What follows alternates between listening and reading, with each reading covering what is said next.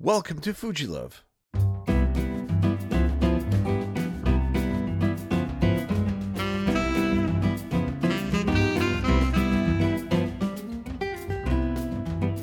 Hello, everybody, and welcome to another edition of the Fujilove podcast. This is the show all about the Fujifilm X series and GFX cameras and the photographers who love to use them. I'm Mark Sadowski, and of course, this show is brought to you by Fujilove Magazine. Go to fujilove.com, and there you're going to find some great interviews, gear reviews, and fantastic images by our Fujifilm photographers. Head on over to fujilove.com. And before we start this week's interview, I want to mention one more time our interview with Billy Long. He is the Senior Technical Brand Manager over at Fujifilm Canada, and we are going to ask him whatever questions that you guys want. Head on over to, or send me an email to fujilovefeedback@gmail.com. And if you have a question that you want to ask Fujifilm, now's the time to do it. We've had a lot of people send me emails, a little bit more time. So, before the interview actually starts, I want to give him as many questions as possible. So, if you want to ask a question, now's the time to do it. fujilovefeedback@gmail.com. Ask Billy a question. We'll have that interview soon. Joining me this week is Neil James. Neil, you are a tremendous photographer in the UK and, worldwide. Your work stands out just brilliantly. And you are also a really amazing podcaster. You have a great show with Kevin Mullins, and your work is out there, diverse. You have your own YouTube channel. You are an amazing photographer, and I'm very pleased to have you on the show. That's very flattered. Thank you. Am I still a photographer? I'd quite forgotten over these months. That's what I could still describe myself as. I've done more podcasting than I've made photographs. That's for sure. Well, today, like we were discussing before before I hit record. At the time of this recording, you have received great news for the UK because lockdown has been still a big thing that has prevented events from happening. So that has now been somewhat lifted, completely lifted. Yeah, I'd say somewhat lifted because for another month, we still have an issue with, well, if you're a wedding photographer, I mean, I'm talking about the wedding market now. Yeah. If you're a wedding photographer, up to yesterday, I know we're recording this on a different day, but the day that we're recording, yep. The limits were 30 people at a wedding. So there was the bride and groom count in that 30. So those two, or the bride and bride, or the groom and groom, those two, then plus 28 guests. And then staff, fortunately, for a while, I don't think it was, but fortunately, staff were not included in that number. Yeah. And so 30 people at a wedding, it was 15.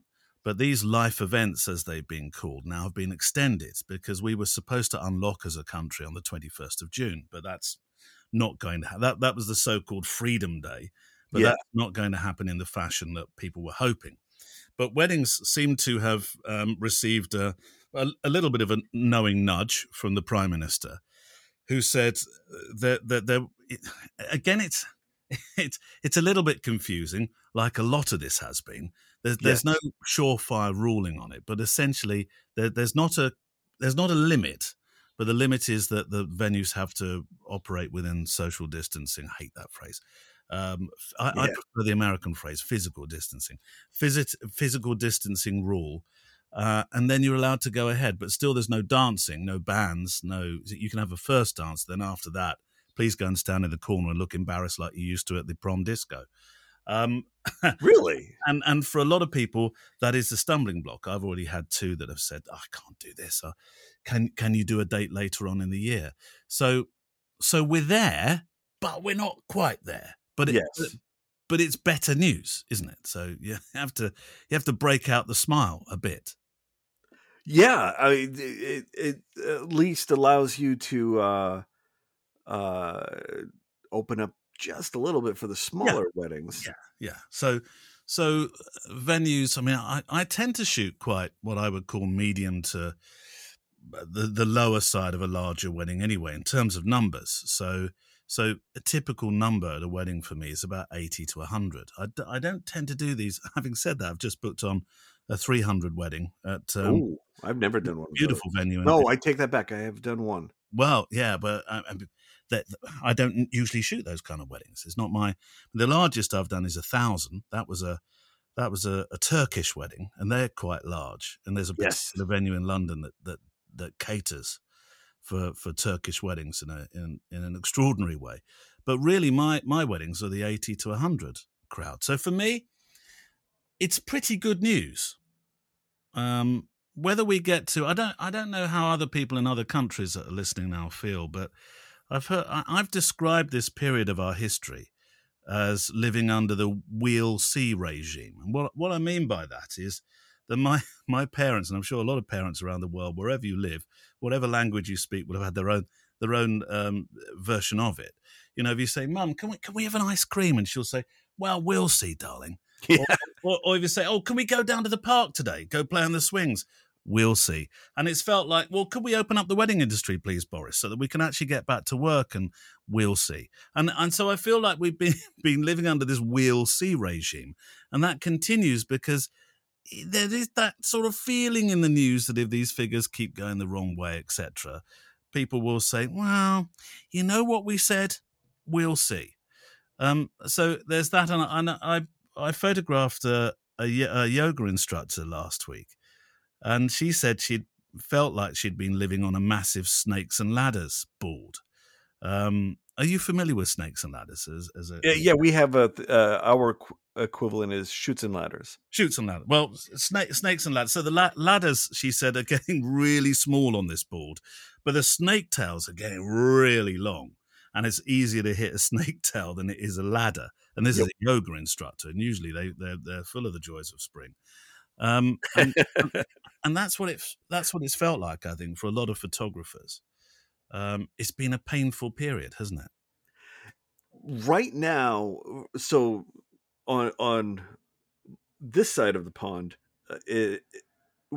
so you have the parents that are kind of will see. Yeah. Our equivalent is our divorced parents are trying to be protective, but you have dad kind of going, you know what, go ahead, do it anyway. So we have. I'm on the border of Massachusetts and New Hampshire, and Massachusetts, for the longest part, was very, very strict with what is allowed and what isn't allowed during events. And then across the border, we have New Hampshire, which was a little bit more loosey goosey with the rules. And I use rules in quotations because everybody in New Hampshire was partying like it was 2019. And it was, so it was like, we're fine. Our numbers are down. Yeah, we're great. We're fine. And in fact, I was having a conversation with one of the Massachusetts venues during a wedding, and they were saying that New Hampshire was actively trying to snipe their wedding clients by by finding them and saying, "Hey, come on over to New Hampshire, have your wedding here." Yeah, I don't blame them. But at the same time, I mean, with all of this, there is a caveat, isn't there? That you have to clearly be respectful of those that have been affected mentally or worse still physically, or folks, friends, relatives, whatever, who've succumbed to it. So Absolutely. and every single time I raise this question or talk about the Wheel C regime or the snakes and ladders now, a part of me, is very aware that there will be other people saying, "Yeah, but I bet you haven't done that or lost this," and that's that's the divide, isn't it? You want to go to work, you want to be safe, you want other people to be safe, you definitely want to be respectful, but all these things actually don't add up to pay the bills. And I often use this, we live in the first world problem, but we live in the first world. Yeah. And unfortunately, those first world issues are sort of piled upon us. In the UK, we have all sorts of loans and grants, and I kind of fell into an in-between system where I really couldn't get the grants that I wanted, and in the end had to borrow a load of money from our government. So the government will be making, well, they're not really making money out of this, no, but I'm paying back a huge loan. So at some stage, I have to go to work, or I have to close the company. Right. Yeah. It has been difficult, very difficult for a lot of photographers in the entertainment industry. I don't know how others are faring. No, it's interesting because I'm in the two podcasts that I present. The one with Kevin, the Fuji Cast, and Photography Daily, which grew out of that. And in all those podcasts that I present, I talk to a plethora of photographers who work in so many different genres. Hardly any wedding photographers, actually. That's not been something I've done purposefully. It's just that's the way it's been. Yeah, many photographers are back at work, and they've found intriguing ways to carry their businesses forward. Some have completely changed direction. I had a conversation with Tom Stoddart, who's a renowned British photojournalist. Photographer is the way I describe him. And he was talking about all those that had worked alongside him, in the business of conflict and covering famines and all those news stories that formed the very fabric of the magazines that we used to read. Now, he wasn't talking about the pandemic as such, but as the years have gone along, people have had to, here comes that word, pivot. They've had to pivot and they've had to change the way that they photograph, because photography is this sort of, it's an ever-changing evolutionary platform, and no more so than now. The conversation used to go along the road of, oh God, we got another, as they're cruelly called in this country, we've got another Uncle Bob who's out at the weekend. He's got a great job during the week, and he's now ruining it for everybody else by shooting weddings at half the price. Yeah, we call them Uncle Bobs too. Okay, it's the universal language of Uncle Bob then in that case. But, we know him. And hasn't he done well? I think he's got a Ferrari and several houses in Florida now. But that it is an evolutionary business, and it always has been. And I think we need to remember that as we push forward now, that our businesses do need to mature and change with it. Really. What do you see? So I've also, with plenty of time to think about things over the past 15 months. What do you think is going to be the big change with photography, or a bunch of little changes with photography? Because now we have, for weddings, it's, just waiting to do another big wedding, but, the evolution of micro weddings now coming in, and people realizing they don't have to spend a ton of money. Photojournalism, that has been on the chopping block for prior to the pandemic. This didn't help. Yeah. The newspaper industry any didn't do it any favors. And then you have street photography now, where everybody is very hypersensitive of being photographed, and even though you're in a place where you're fully in your rights to take a picture in public, people are crying foul and then becoming very violent in some cases. Like, photography is being looked upon in a very negative fashion, professionally, but socially, I don't know if you can even call it photography anymore. It's like the TikTok world and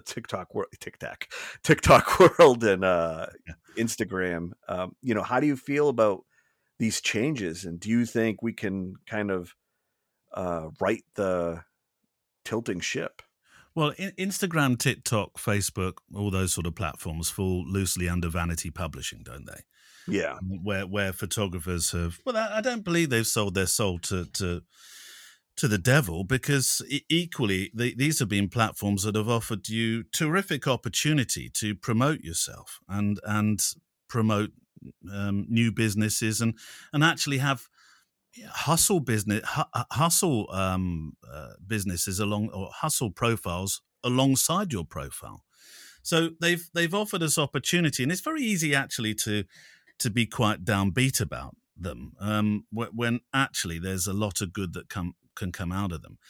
And I think they're so easily blamed, aren't they, for the demise of photography. Yet the demise of photography could equally be blamed upon the fact that everybody now has a picture-making piece of apparatus in their home, never more than a few inches away from them, usually. Right. So it's kind of perfect storm area, really, isn't it?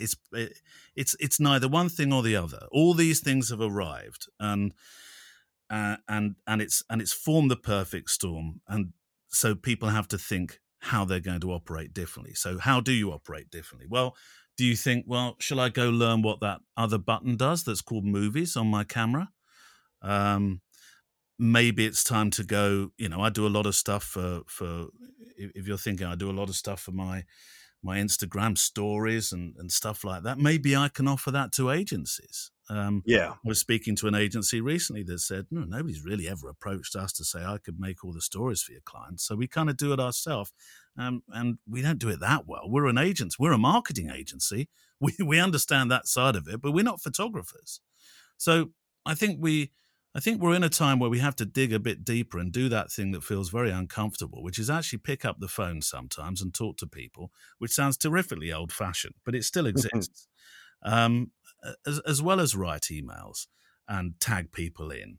And there are so many ways to roll up your sleeves and get involved.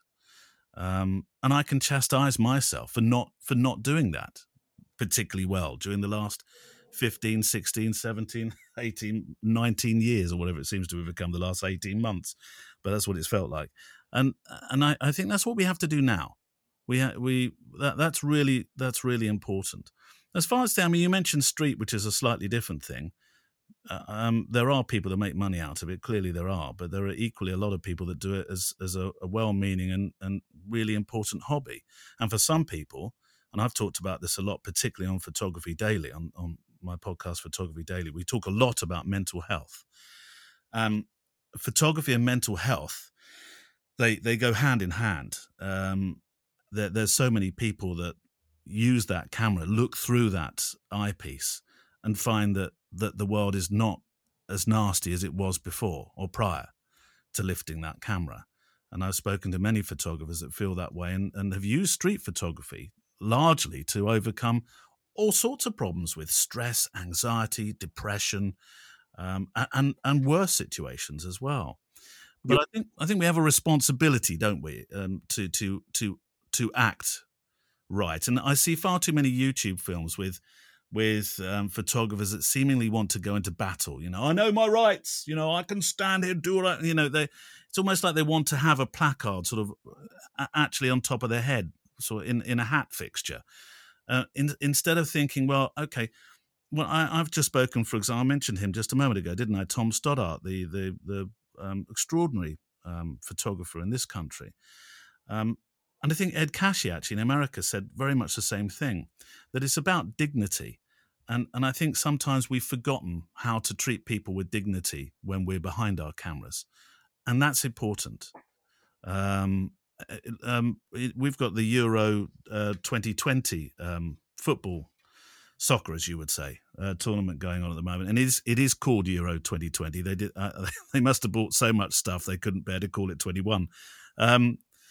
But there was a player that went down injured on the pitch called Christian Eriksen. Very recently, I was actually photographing a wedding. The guys were getting ready, and I happened to walk in on that moment. Everything stopped when he went down.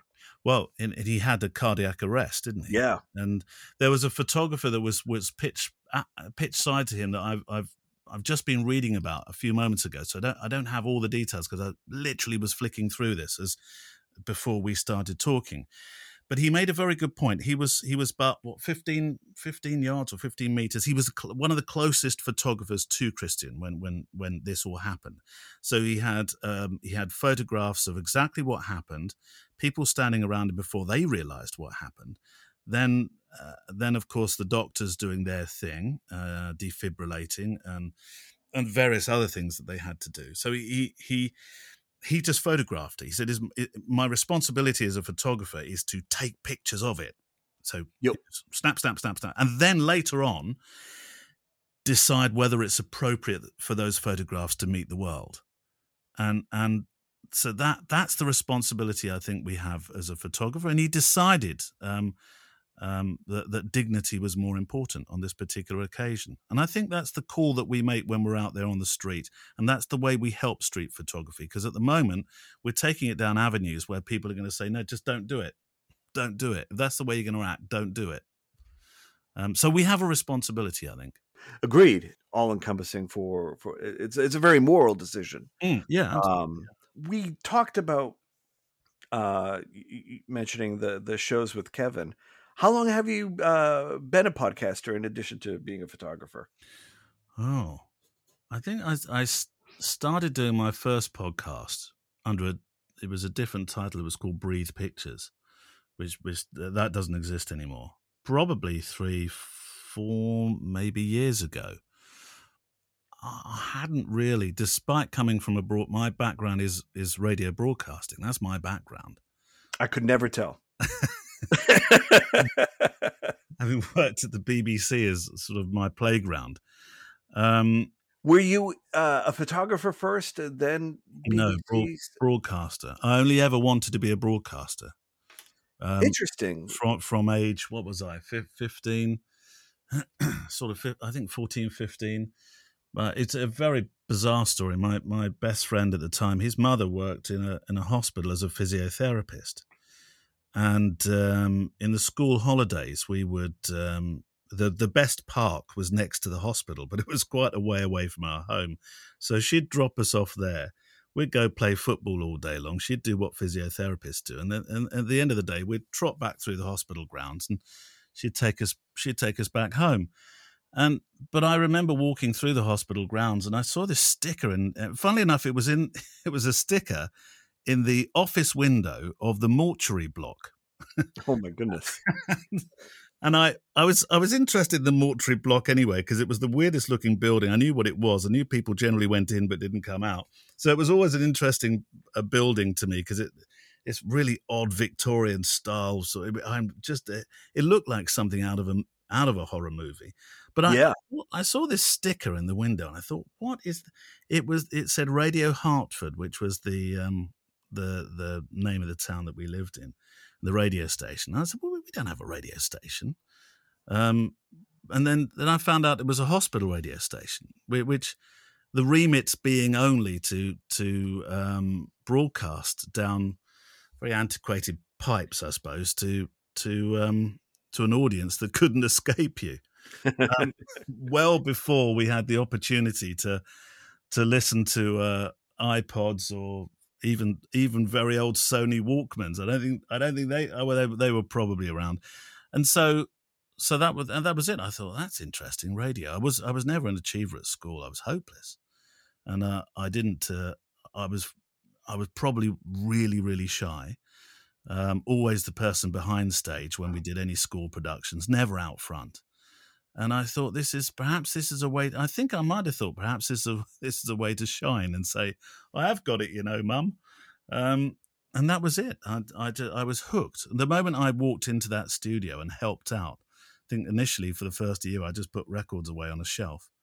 I was absolutely hooked, and that's all I wanted to be. And our largest radio station was Radio 1 at the time. I thought, and it's run by the BBC, the national pop station. And I thought, one day I'm going to be on that station. I had no idea how I would get there at all. I was hopeless. But and that was it. That became my that became the pinnacle of what I wanted to do and where I wanted to be. And then how did it switch to photography?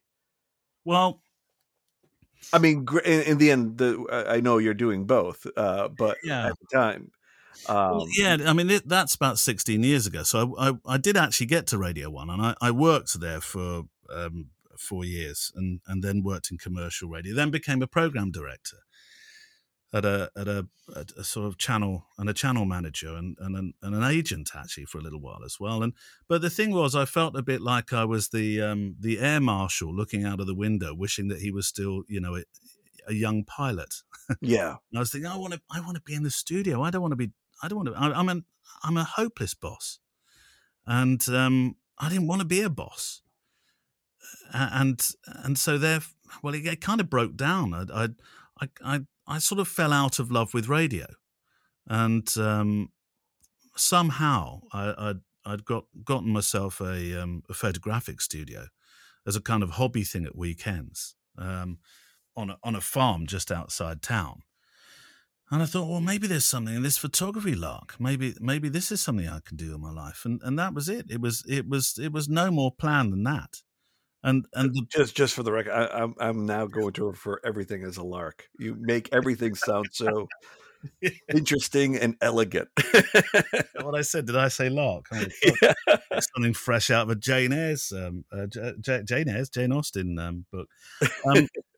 So yeah, so that's what happened really, and then I switched reasonably quickly across to wedding photography. I tried everything. I did school photography, portraits, laid T-shirts on the floor to do product stuff. There was enough of a door that I could get small vehicles and motorcycles in. Tried to do a bit of that, but it ended up being wedding photography. And this year, had we, or last year, had we not had this pandemic, I would have reached my 900th wedding. Oh wow! Yeah, I did quite a lot across a few years, and that's and that was how I ended up shooting weddings. And bizarrely, it was only a couple of years ago I went to the reunion for Radio 1. They were having their 50th reunion. I haven't been there for the 50 years, I might add. And there were a couple of presenters in there. And one of them sort of said to me, how on earth did you become a wedding photographer? In a really sort of snidey, couldn't believe it fashion. Yeah. Because I think it's a much maligned industry. I think they'd have accepted it more had I become a fashion photographer. But I'm pretty happy in my place, actually, I think. What about wedding photography as opposed to the other styles of photography? What was the part that drove you into staying in that field and the photojournalistic style? You have a very interesting, candid style of photography in that in your portfolio, you have this great eye for capturing the most silly detail. And like something that can be like something that, brushing off, a piece of lint, or, is something happening in the photo becomes this focal point among this grander story. You have this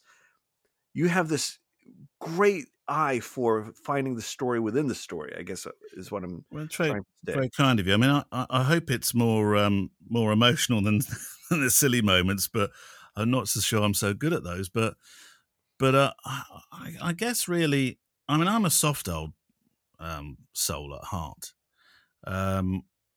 I do cry at the Green Mile still. Doesn't matter how many times I've seen it. And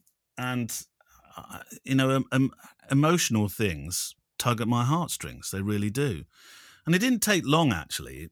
I mean, when I first started shooting weddings, I did them in the very colour by numbers way. I think that we all do when we're trying to find our foothold in something, don't we? We think, right, well, what do we do? Well, what do they do? Let's follow what they do.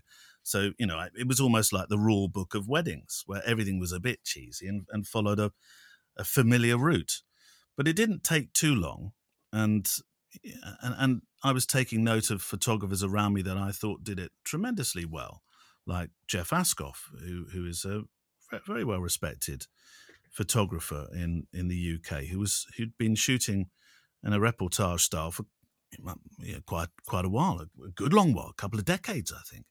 And so it didn't take long really for me to find that as the more interesting side of perhaps shooting weddings. That it wasn't really a wedding I was going to. It was a wedding I was going to, but I wasn't really seeing it as a wedding photographer. And that's really how that came about. I suspect actually I probably do more of the non-reportage than people would care to think, actually. And there are parts of the day that I do step back into being, slightly more standard, if you like, if that's the correct phrase, wedding photographer. And I don't mind either. I don't think that's anything to be ashamed of. I think, my mother and father, I talk about a lot, exhaustively, actually. They both passed away. But only my mother got to see me get married.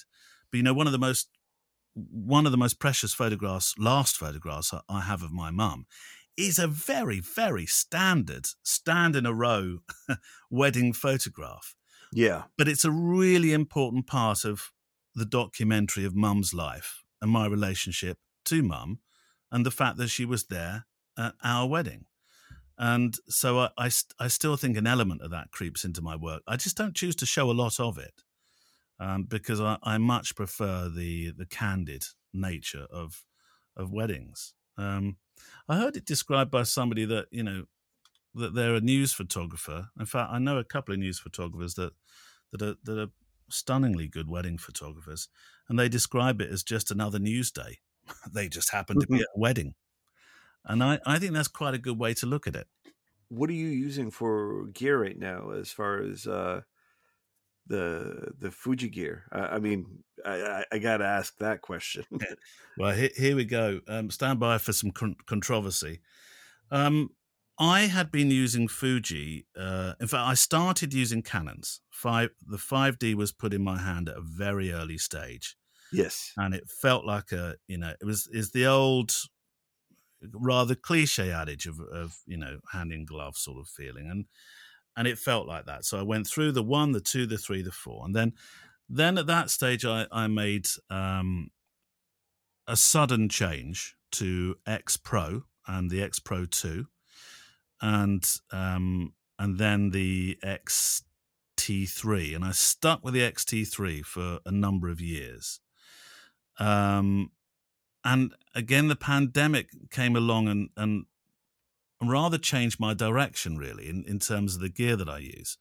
So now I have a split camera bag. So I spent the first, couple of months, and I still haven't done this thing. My website is still the website from before the pandemic that was due to change. And I haven't changed it, although I am working on it. But in doing so, I looked at a lot of photographs that I'd taken across the last 5, 6, 7 years. Yep. Or maybe 10, actually. And the really high emotionally charged moments, the ones that I felt most comfortable about, were not shot on my Fuji system. They were shot on my Canon system. There's something that when I hold the Canon camera works for me photographically. And it was, and this is going to sound like a terrible name drop now, but I'm going to do it anyway. I had Pete Souza, President Obama's photographer, of course, for the 8 years of his term. Yeah. On the show on Photography Daily. And after the show, we had a chat about cameras, and we were talking about mirrorless and da-da-da-da-da-da. And we talked about the 5D, and he talked about his relationship with this camera, and that it was like this old engine that he could properly depend upon whenever he needed to. And I asked, well, if I'd have been able to put a Sony or a Fuji or something else in your hand, would you have changed if you could have had today's technology then? And he said, yeah, probably not. and I felt the same way. So I have changed back when I'm shooting weddings to Canon, though I do take now, I will be taking, because I've only just bought it, the X100V. I will be using that, and I shall probably use that as my evening camera. Yeah. With a very clear purpose. Now, having said that, I've not fallen out of love or relationship with Fuji. I mean, I present a podcast that bears their name, of course, although it's not their podcast; it is independent, as you well know. But I have an absolute love affair with the XH body. I love it. It feels great in my hand. The grip is perfect. It's probably a bit more 5D like, and that's why I like it. I was just about to say that is when I held it. I never bought it. I never went with it. I was tempted, but it was very reminiscent of the 5D. In fact, it's the only Fuji camera that I probably could buy without having to buy an L bracket for it. Yeah. Because all the other cameras, the grip is not enough for me. It's just ever so slightly out of place, just because of the way my hands are. And so I always have a L bracket with that grip on every single one of my cameras. Well, it works for me. I love it as a camera, and Yeah. now I use it as for all filming. I don't touch Canon. Now, I did used to use Canon for all my filming. Don't touch it at all now. I use the XH one. I can't wait for an XH2. Come on, Fuji, hurry up. So that has become that's my filming camera, and so I'm kind of twin badged at the moment. But and that shouldn't really make a difference. No, not at all. I think people can get very territorial about it, can't they? And you put something up on YouTube. I haven't done a lot on YouTube of late, but you put something up and you've changed direction, or you look at all the other films where people say, "I've gone to Sony," or "I've gone to Olympus," or "I've gone to Fuji," and the hate is underneath, like they've been personally insulted. It's dark. great. It's great clickbait. Yeah, in where you'll have I switched to Fujifilm and look how great I am, and then I switched to Sony, look how great I am, and so forth. And it just that because of some slight or something, it didn't have three memory card holders now. You go with what works for you at the time. Yes. That is the best camera for you to use for that particular genre or job or whatever it is you do. I quite like the heavy. Now, Kev is completely the other way. He'll look at me and roll his eyes and say, "Well, how can you possibly be? I couldn't possibly use the large camera at a wedding. I wouldn't do it anymore." And I take exception with him slightly on that, because I've heard him say that so many times, and I thought, absolute rot. The camera that's in your hand, you make it, not the camera. Although I'm slightly contradicting myself by saying I felt more comfortable using a Canon at weddings. Could I use the X-T4? You bet I could, and I can't wait to use one. And maybe that will be my switch back again. I'm very. I suppose I'm very passionate about Canon, and I'm very passionate about Fujifilm. I have one old Nikon, as you would say, camera, which is an f5 film camera over my right shoulder at the moment, which I love and I can't get rid of because I used it for a college course. Oh my god, that f5 was it's a beast of a thing. It's a great camera, but I wouldn't use it professionally. And I came into owning a Leica R4S recently, and I love that too. But I have to say, Fujifilm and Canon for me, they are my professional. They've got they're my professional wingmen or wing women.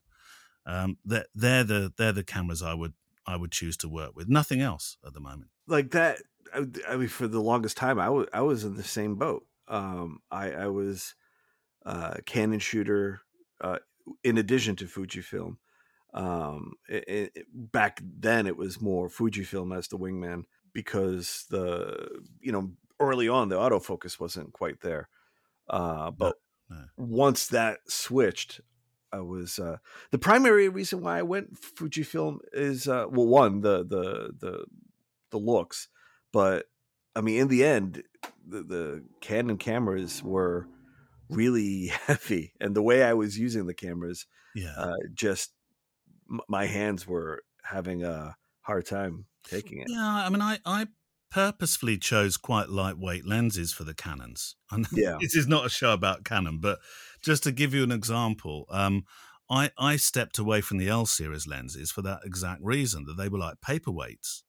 So I bought a 1.8 EF and a 35 millimeter f2 one as well, and they're really lightweight. And look, the weight is it double? I don't think it's double, but it's not an immense amount more. Yeah. And so it wasn't really ever a weight issue to me. It was simply what felt good for a particular job. In the same way that Fujifilm, once I'd started using Fujifilm to film with, I couldn't go. I mean, I had a really nice setup of what was it called, the C100 Mark Yep. II, which is a really nice video camera, and of course it's great because it's got an XLR input for audio, so that made life easy. So it wasn't just a flippant thing turning away from Canon for filming, and the 5D4, of course, with its dual pixel sensor and being able to tap on and it followed people brilliantly. It's a great camera for video, but I didn't like the codec. I didn't like the size of files, the handling of files. I didn't like the way that everything ground to a halt every time I went into an edit. And actually, I felt the XH1, I thought the pictures and the fact that I could work in 4K as well really easily, I thought, do you know what?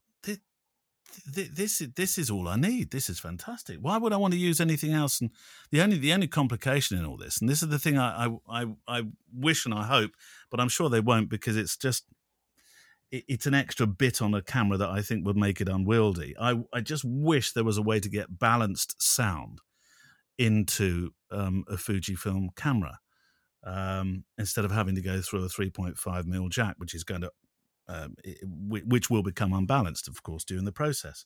That for me is the only thing that I miss. It's the only thing. But these days, look, you've got Pluralize, Premiere does it anyway, and I'm sure the other systems do.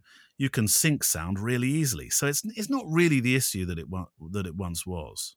Yeah. What do you think the XH2 is going to be like? Do you envision yourself making that complete switch when that gets announced? Well, if there was a list and I could put myself on it today, I'd be there. And that'd be like buying off plan before even seeing what they're going to do with it, because I'm sure that obviously a new sensor, the very outside possibility of something better with sound, and I know it's got to be happening. Well, I hope so.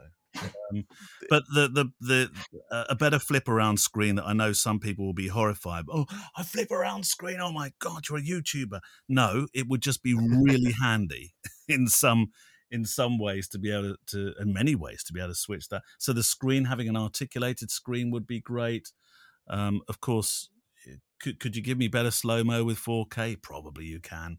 I'm not that worried about 6K and all this sort of resolution bump, but that's the times that we live in. There's not a lot they need to do to the body styling, and the way that it works, the operative way that it works, to me feels really good, and I'm really comfortable with it. Yeah, there's not much to change, but just a few tweaks will make a huge difference. Oh, without a doubt. I mean, the XT4 is already like, how much better can you get? Yeah. Well, it's just little things that you need to add, I guess. And I'm not very knowledgeable about the video world, photography world. I can't think of anything else to be able to add. And truth be told, everybody talks about IBIS this, IBIS that. Yeah. I've never used IBIS for any of my photography. Video work, that's different. I get that, but for stills, it's it hasn't made any difference to me for stills, I believe, but of course for video, yes. I mean, Kevin did say to me, to be fair, so why don't you just get 2 XT4s? And there is part of me that thinks, yeah, he's right. He is right. but there's just something that's making me hold out for this XH2. It better be good when it comes out. Otherwise, Kev was right all the way along. I could have switched a long time ago. He has a habit of being right about stuff, does our Kev? And I mean, and right now, if you're comfortable and you're having a great time with your Canon, if it ain't broke, don't fix it. Yeah. It's all good. Yeah. I still have colleagues that haven't made the jump to the mirrorless system. The Nikon and Canon photographers. It's everybody was like, make the jump.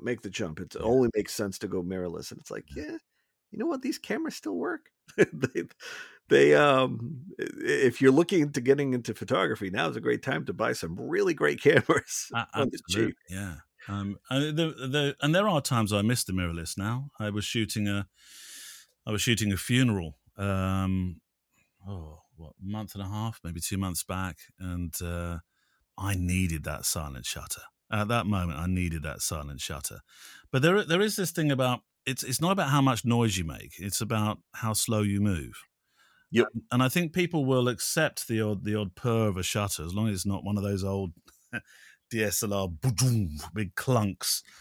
People will accept the odd purr. It's the way you act. It's not, and I come back to this a lot when we talk on the FujiCast about this. Look, Kev is he's the street photographer of the two of us, and actually I'd go as far to say he is the photojournalist, the more pure photojournalist, definitely, out of the two of us. I should not go as far to say, no, I know that to be true. He is the more pure photojournalist of the two of us. But we often talk about what makes you a reportage or a photojournalist at a wedding or whatever you want to be. And it's something I've learned from talking to lots of photographers, that it's not about being a ninja or jumping out from a bush and saying, do you want some? It's not about any of that. It's about... Yeah, you're not supposed to jump out of the bush at all. You're doing it wrong. That's true. That was a bad example. But it's about how slow you move. It's about move. It's a dance, isn't it? I think when you're making photographs. Yes. It's a subconscious dance with those that you're photographing. And sometimes you get it tremendously wrong. And I'll give you a great example. I shot a wedding. This goes back years and years now, but I'll never forget it. I shot a wedding for a reasonably well-known photographer, wildlife photographer, and I'd shot the wedding, and a bit later during the evening, he was at the bar, and he beckoned me over, and I went over to him. He said, Neil, you're a lot like me. And I said, Steve, no, I'm not at all like you. You shoot polar bears and incredible, these ape pictures that you make, and you're sort of you're tracking and you're photographing lions, and I mean the photographs he makes are just spectacular. So I said, I'm not at all like you. And he said, yes, you are actually. He said, you don't spook the animals. and I said, what do you mean by that? I said, because you're always in hides, and the animals don't know you're there. And he says, no. He says, all the animal kingdom knows I'm there. It's just whether they choose to let me in. And he said, and I think that's the way you work when you're photographing weddings. And I took that to be the greatest flattery I could possibly have received from him. But it was something that I've taken with me ever since, in this sort of like move quietly, don't spook the animals. And I think that's the way to work, because you can be so obvious as a photojournalist and as a wedding photographer. Look, you've got a camera around your neck. Doesn't matter what sort of camera it is. It's around your neck, and you probably look more professional than the next person that's just sort of leaning against the bar, a little bit drunk. And so it's obvious that you're the photographer. It's whether they choose to let you in.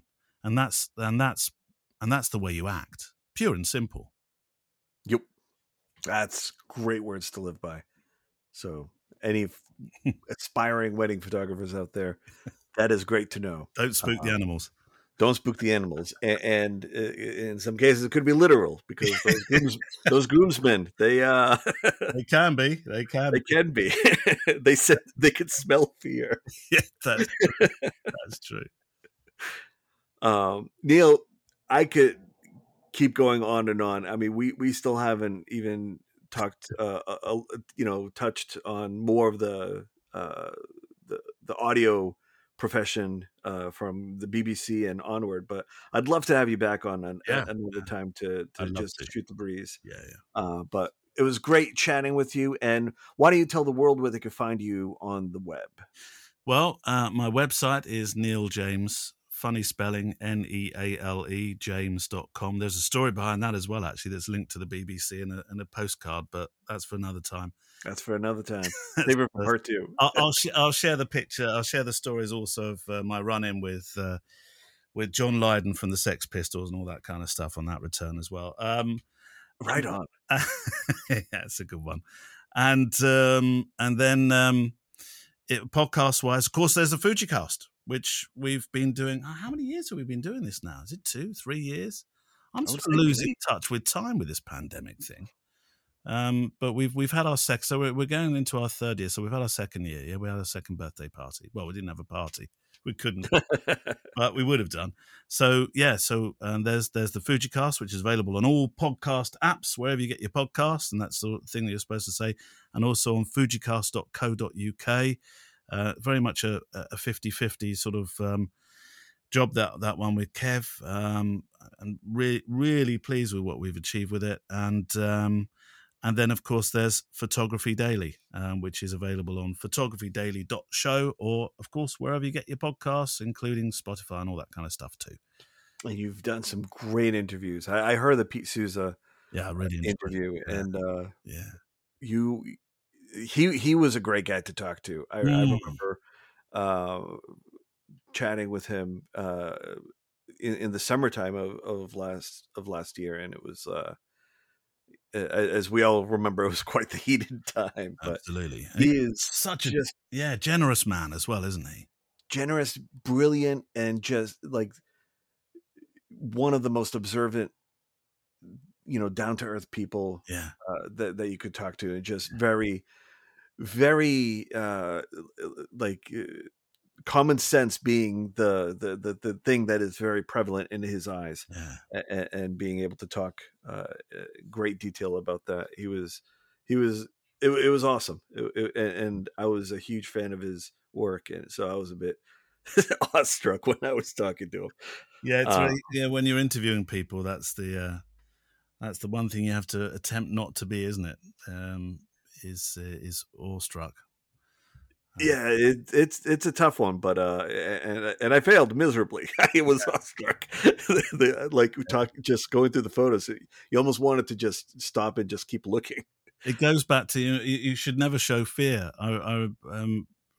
We're closing, I know, but in closing, do you remember Trent Reznor from Nine Inch Nails? Oh yeah. Okay, so Trent comes into. I was doing a radio show, and he was a guest, and all week long I'd been scared stiff of talking to Trent because when I went to see Nine Inch Nails, there was a cage in front of the stage, and I remember saying to the record company guy, "Why is the cage in front of the stage? Do people throw stuff at him or something?" And the guy said to me, "No, that's to protect the audience from Trent." I said, right. So I worried all week, or maybe 2 weeks of sleepless nights coming up to this interview. And he turned up and he brought me a present, and he was the loveliest guy ever. Never judge a book. And so you've got to be careful, haven't you? Right on. Oh, that's so awesome. Very cool. Well, Neil, again, we could keep going on and on. We could. But it was a pleasure, and we'll talk next time. I hope so.